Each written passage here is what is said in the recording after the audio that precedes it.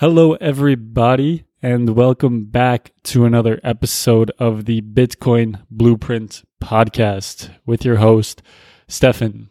Thank you so much for taking the time to join us today as we continue to journey along the Bitcoin rabbit hole to discuss some of the most important topics in the space and demystify this for you.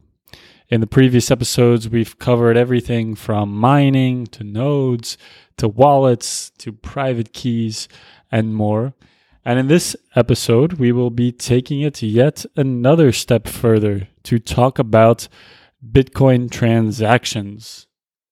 Now, while this may seem like something that is fairly simple and easy to understand on the surface, there are some nuances that I want you to understand as it relates to Bitcoin transactions, and so that is what we are going to dive into today. So without further ado, let's get started. All right, so in previous episodes, we covered what Bitcoin wallets are and largely how they work. And to give a quick recap, a Bitcoin wallet essentially is a culmination of different Bitcoin addresses. A Bitcoin address is what marks ownership of Bitcoin on the blockchain. And so a wallet is just a culmination of different Bitcoin addresses that you own that have a Bitcoin balance on it. Now, taking it a step further, we didn't really dive into exactly how Bitcoin addresses work. And essentially, a Bitcoin address is just a string of alphanumeric characters that represent a destination for a Bitcoin payment. Now, like an email address, they can be shared with other Bitcoin users who can then use them to send Bitcoin directly to your wallet. And unlike email addresses, you can create new addresses as often as you'd like, all of which will direct funds to your wallet. So not one wallet is tied to one address. One wallet is a culmination of a bunch of different Bitcoin addresses that you own. And so a wallet is simply a collection of this and the private keys that unlock the funds within. There's practically no limit to the amount of addresses that a user can create, but up until the moment that an address receives funds from another user, that address is simply part of a vast number of possible addresses that are quote-unquote valid in Bitcoin. Only once it's been associated with a transaction does it become part of the known addresses in the network. An address can also be used multiple times to be able to receive funds. For example, what some people do is they post their addresses on a static website or something like that.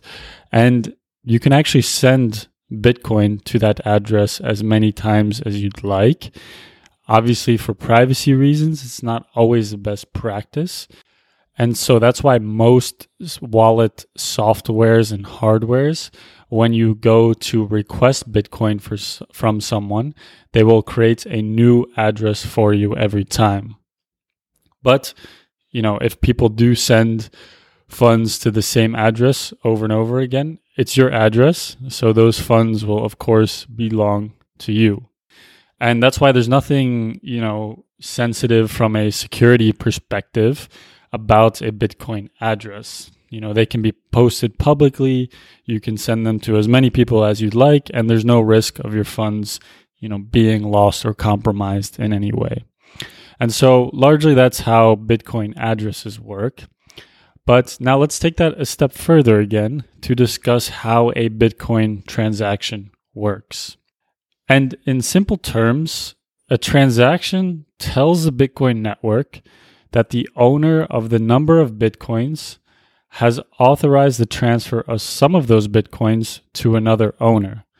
The new owner can now spend these Bitcoins by creating another transaction that authorizes transfer to another owner. and so on and so forth in a chain of ownership. Going back to the concepts of the blockchain, it's all represented in this chain of ownerships. So in Bitcoin terms, what it means to spend Bitcoin is signing a transaction from your wallet, which then transfers that value from a previous transaction over to a new owner that identified by a Bitcoin address. And that's how a transaction really works in broad scopes, right? It's just transferring ownership from one address to another.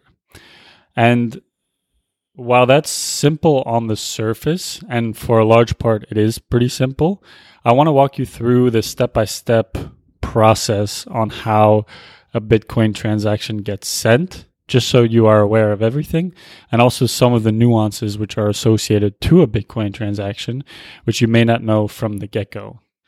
So say you have a wallet which has Bitcoin on it, and you want to send some Bitcoin to a friend or a relative or a merchant. How you do this is, well, the first step being to access your Bitcoin wallet, of course. Now, it doesn't matter what wallet you use, whether that's a software wallet, a hardware wallet, or a multi-signature wallet, as we talked about in previous episodes.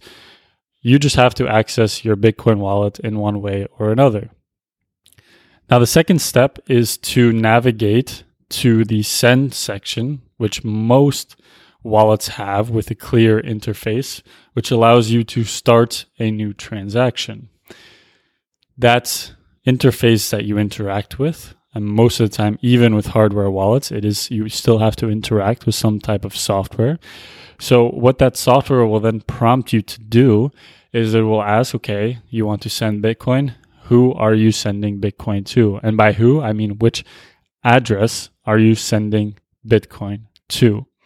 And now there's two ways that you can typically do this to enter the address. You can either, copy and paste the address. So maybe, your friend just sent you, hey, here's my Bitcoin address on WhatsApp or text message or whatever it may be.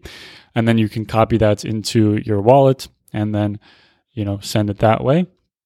Or, and this is my suggested and definitely preferred method of copying a Bitcoin address, is most Bitcoin addresses come with a QR code, and then most wallet softwares allow you to scan that QR code so that it will just copy the metadata embedded in that QR code, which is your Bitcoin address, and copy that onto your wallet yourself.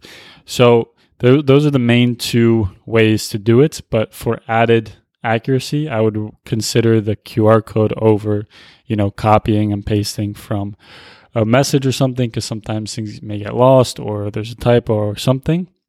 But regardless, it's always very, very important that you double check the address. And I cannot stress this enough, because with Bitcoin, once you send a transaction, there's no going back. If you send it to the wrong address, that Bitcoin is essentially lost forever. So really, really important. Double, triple check that the address that you are sending it to is the one that matches the destination where you want it to go. Now, the fourth step is to, of course, enter the amount of Bitcoin that you want to send. And a common misconception with Bitcoin is that, you have to sometimes transact in large amounts of funds, that Bitcoin transactions typically have to be big transactions. But that's not true at all, because Bitcoin can be sent in fractions. So the Bitcoin network can transact in fractional values from millibitcoins, 1/1000th of a Bitcoin, down to 1/100 millionth of a Bitcoin, which is called a Satoshi. And a Satoshi is something that, you'll hear quite a bit, especially as the value of Bitcoin increases, because saying you own one Bitcoin is a large amount versus Satoshis is an amount that is much more easily broken down and can be then maybe in the future used for, daily transactions. Instead of saying, okay, send me 0.00001 of a Bitcoin, you can say, okay, send me 500 sats. So That's also a nuance, just good to know. Satoshis, if you ever hear that phrase, oh, can you send me some sats? It's just a fraction of a Bitcoin. Now, the next step, what your wallet software oftentimes is going to prompt you to do, is it's going to ask you to set a transaction fee. And if you haven't heard of the concept of transaction fees before, I covered this a bit in the mining episode, but transaction fees exist to be paid to miners to incentivize them to include your transaction into a block. Because remember, a transaction is not valid until it has been incorporated into the Bitcoin blockchain. And miners are the ones who mine these transactions and incorporate them into the blockchain. One thing that's important to note here is that there's a live market for fees, meaning that at any given time, the amount that is associated to sending Bitcoin, so the transaction fees, can either be higher or lower depending on the amount of transactions which are currently present in the Bitcoin network. So if there's a low amount of transactions waiting to be confirmed, then fees will typically tend to be lower. But say, the network is super congested and there's a lot of transactions waiting to be confirmed, then the fees will be higher. So it creates this very, dynamic market where the amount that you pay to have your transaction confirmed will correspond typically to how congested and busy the Bitcoin network is and how many transactions are waiting to be confirmed. So there's a bit of a trade-off here because if most wallet softwares will give you a recommended, fee rate based off of the current state of the Bitcoin network. But you can still, decide yourself what fee typically that you want to pay to be able to send your transaction. So for example, if the network is very congested, but you don't feel like paying high fees and you feel like, okay, well, maybe it's congested right now, but in a few hours, it will probably be less congested and I don't mind. There's no rush in this transaction to be confirmed. So I will set a lower fee and wait until the network gets less congested and then hopefully goes through at a certain amount of time. So you can still decide based off of what you prefer, what transaction fee you want to include. But, you do have to understand the trade-off. If you do have a lower fee, it will take longer to confirm. Well, versus if you maybe overpay, could be very quickly included into the next block. But so then the next step is to review and send the transaction. So once you've, entered the Bitcoin address, set the transaction fee that you want, and then the amount of Bitcoin, of course, you need to double check everything. So most wallet softwares will have you do a little check before, you can actually send it. And oftentimes with the hardware wallets, they'll actually have you also confirm everything on the hardware wallet itself, which is also a very good security check. But yeah, I can't stress this enough. You have to double check everything because once you press that send button, there's no going back.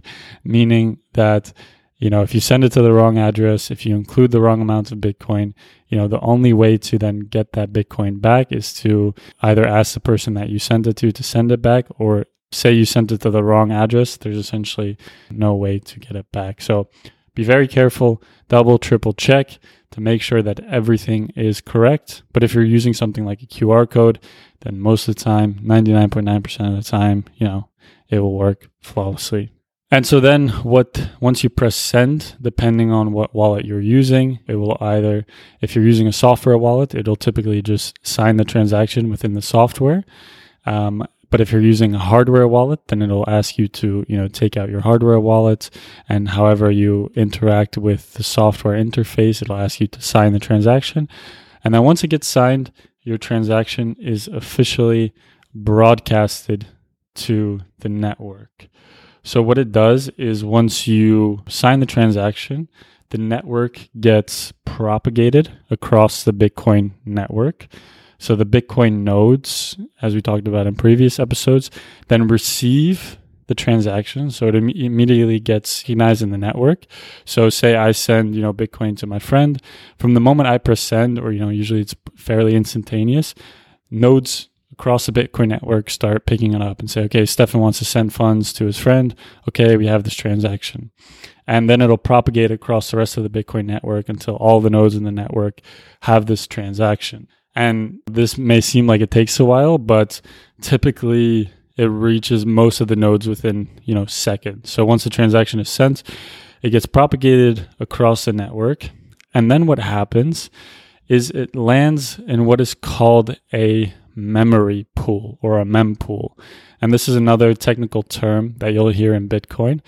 But essentially a mempool or a memory pool is a sort of waiting room, or like you can imagine it like a lobby where, once your transaction gets broadcasted, it's waiting in this memory pool or kind of this like lobby, if you will, waiting to be confirmed and, mined into a block. And this is where the transaction fee comes in, because depending on how many transactions are waiting to be confirmed, say you have a transaction that you paid a lot, you had a really high transaction fee, then it could get broadcasted into the next block, which could be, anywhere from 0 to 10 minutes.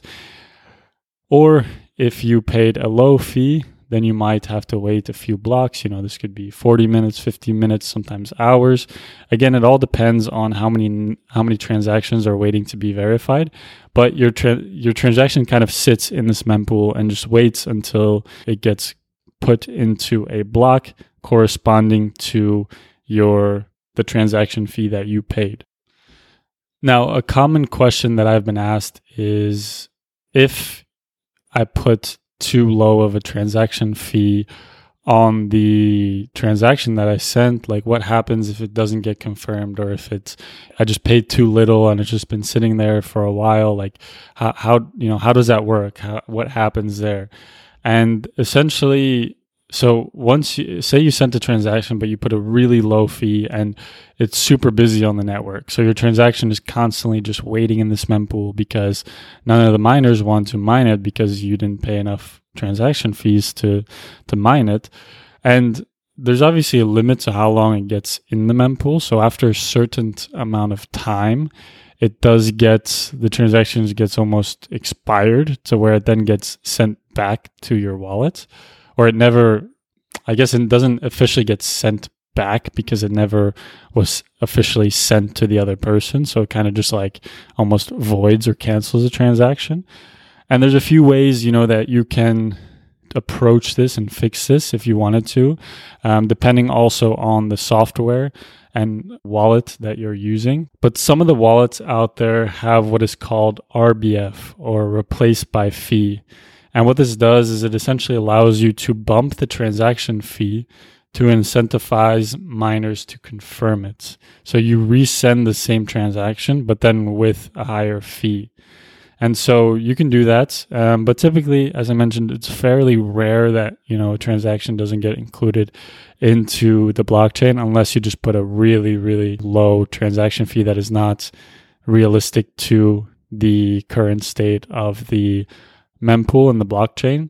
Because, for example, it's measured by sats per byte. So say, you have 1 Satoshi per byte is the lowest you can do. So say you send a transaction at 1 Satoshi per byte, but the market rate, so what the fees are right now to get confirmed, is maybe 70 Satoshis per byte. Obviously, if you have the 1 Satoshi per byte, that's a bit unrealistic, and you can't expect that to get included into a block anytime soon. So you always want to check the mempool. And again, most wallet softwares will just recommend the fee and even, allow you to adjust it based off of how quickly you want it to get confirmed. So for the most part, this isn't really an issue, but just something to be aware of course. But then going to the next step, so you broadcasted the transaction, it's waiting in the mempool, and you set a good fee. So now it actually gets included into the next block. So then once your transaction is included in a block and that block is added to the blockchain, you receive your first, what is called confirmation. And so a confirmation means that your transaction has been mined into the blockchain and the transfer of ownership has taken place. So the person who now owns the Bitcoin on the new address can actually spend the Bitcoin. And then as each new block gets added after your transaction's block, that equals another confirmation. So say now, there's another block that gets mined after the one that, your transaction had. Now it's 2 confirmations and so forth and so on. And typically within Bitcoin, while transactions can be sent after 1 confirmation, most consider a transaction like fully settled after about 6 confirmations. So that's when you can, typically 1 confirmation is more than enough, but each confirmation just adds, more security that nothing can happen. And so 6 confirmations is kind of what's considered fully settled. But this brings me to another point, and this is a large debate around Bitcoin because there's a lot of different perspectives on how Bitcoin can be used, whether it's a store of value, a medium of exchange. And, I view that Bitcoin can be both. But obviously, for a lot of people, it's like, okay, how can Bitcoin be a medium of exchange? So how can I use Bitcoin on a day-to-day basis to buy my groceries, to buy coffee, if it takes 10 minutes for the first confirmation and it doesn't get considered quote unquote fully settled until 6 blocks, which could take anywhere to an hour to maybe more. And so it's a very valid critique and point. And that's why, for the Bitcoin network itself, it is unrealistic because also when you get more and more transactions, so say now everybody across the world is constantly transacting in Bitcoin and buying their groceries with Bitcoin and doing all this stuff with Bitcoin, then of course, what is also going to happen is not only do the confirmations take time, but the fees will be enormously high because the network will be super congested because everybody is trying to transact on the network. And the way that this gets solved, and this will be a separate episode because otherwise this episode will be too long. But the way that this gets solved is there's essentially what is called layer 2s. So Bitcoin is a layer 1 technology. But what you can do is you can build different layers on top of Bitcoin to allow for certain features or functionalities. So one thing, for example, and I'll have a separate episode on this, but one thing that's been very famous in the Bitcoin space is what is called the Lightning Network. And essentially, the Lightning Network is a layer 2 that is built on top of Bitcoin to solve this transaction problem. And how it works, I'll give a brief explanation of this, but how it works is you can imagine almost like a bar tab. Instead of paying for each drink separately, causing you to constantly have to, reach for your wallet and the bartender to open the cash register for every single transaction, you can open a tab and then throughout the night you order drinks and the bartender, simply marks this on your tab without requiring immediate payment. And then at the end of the night, you settle the tab with a single payment, which is much more efficient than paying for individually for each drink. So in the Lightning Network, we open what is called a Lightning channel. And then, transactions can be done in this channel. And of course, it still ensures security and you still can't spend, of course, funds that you don't have. But you're making these transactions and the transactions are being done through this Lightning channel. And then only once in a while do you actually have to go and settle this tab, quote unquote, on the Bitcoin network. And so that's just one example. And I'll go into more detail about the Lightning Network specifically in a future episode. But that's just one example of a layer 2 protocol that is being built on top of Bitcoin to solve problems like this. So you can still have, the robustness and security and foundation that is the Bitcoin network, but then build a layer on top of that to solve some of the common problems like the transaction problem, for example. Now, going back to our step-by-step guide here, once, your transaction is confirmed, that's essentially it. You'll have received confirmation that this is confirmed, and your transaction will be considered fully sent on the Bitcoin network. And that's essentially the step-by-step guide on how you go about sending Bitcoin, including some of the technical aspects that I wanted you to know, for example, with the memory pool, the transaction fees, and things like that. So I hope this gives a bit more clarity and insight onto how this works. And for the most part, like I said, it is a pretty straightforward and intuitive process. There's not much technical stuff behind it. And most wallet softwares and hardwares are built nowadays to make it fairly easy for the user to transact. But yeah, I just wanted to express some of the nuances and just guide you through exactly how it works so you are also aware of it. Again, going back to the theme of Bitcoin, you are the one that is ultimately responsible, so double, triple check everything. Make sure that it is all correct, because once you send a Bitcoin transaction, it is considered final, and there's no Bitcoin hotline or customer service to call to revoke a transaction once it gets included into the blockchain. But with that being said, I hope this episode was useful. I hope it provided a bit more clarity and insight onto how exactly the Bitcoin transactions work. Thank you so much for listening, and until next time.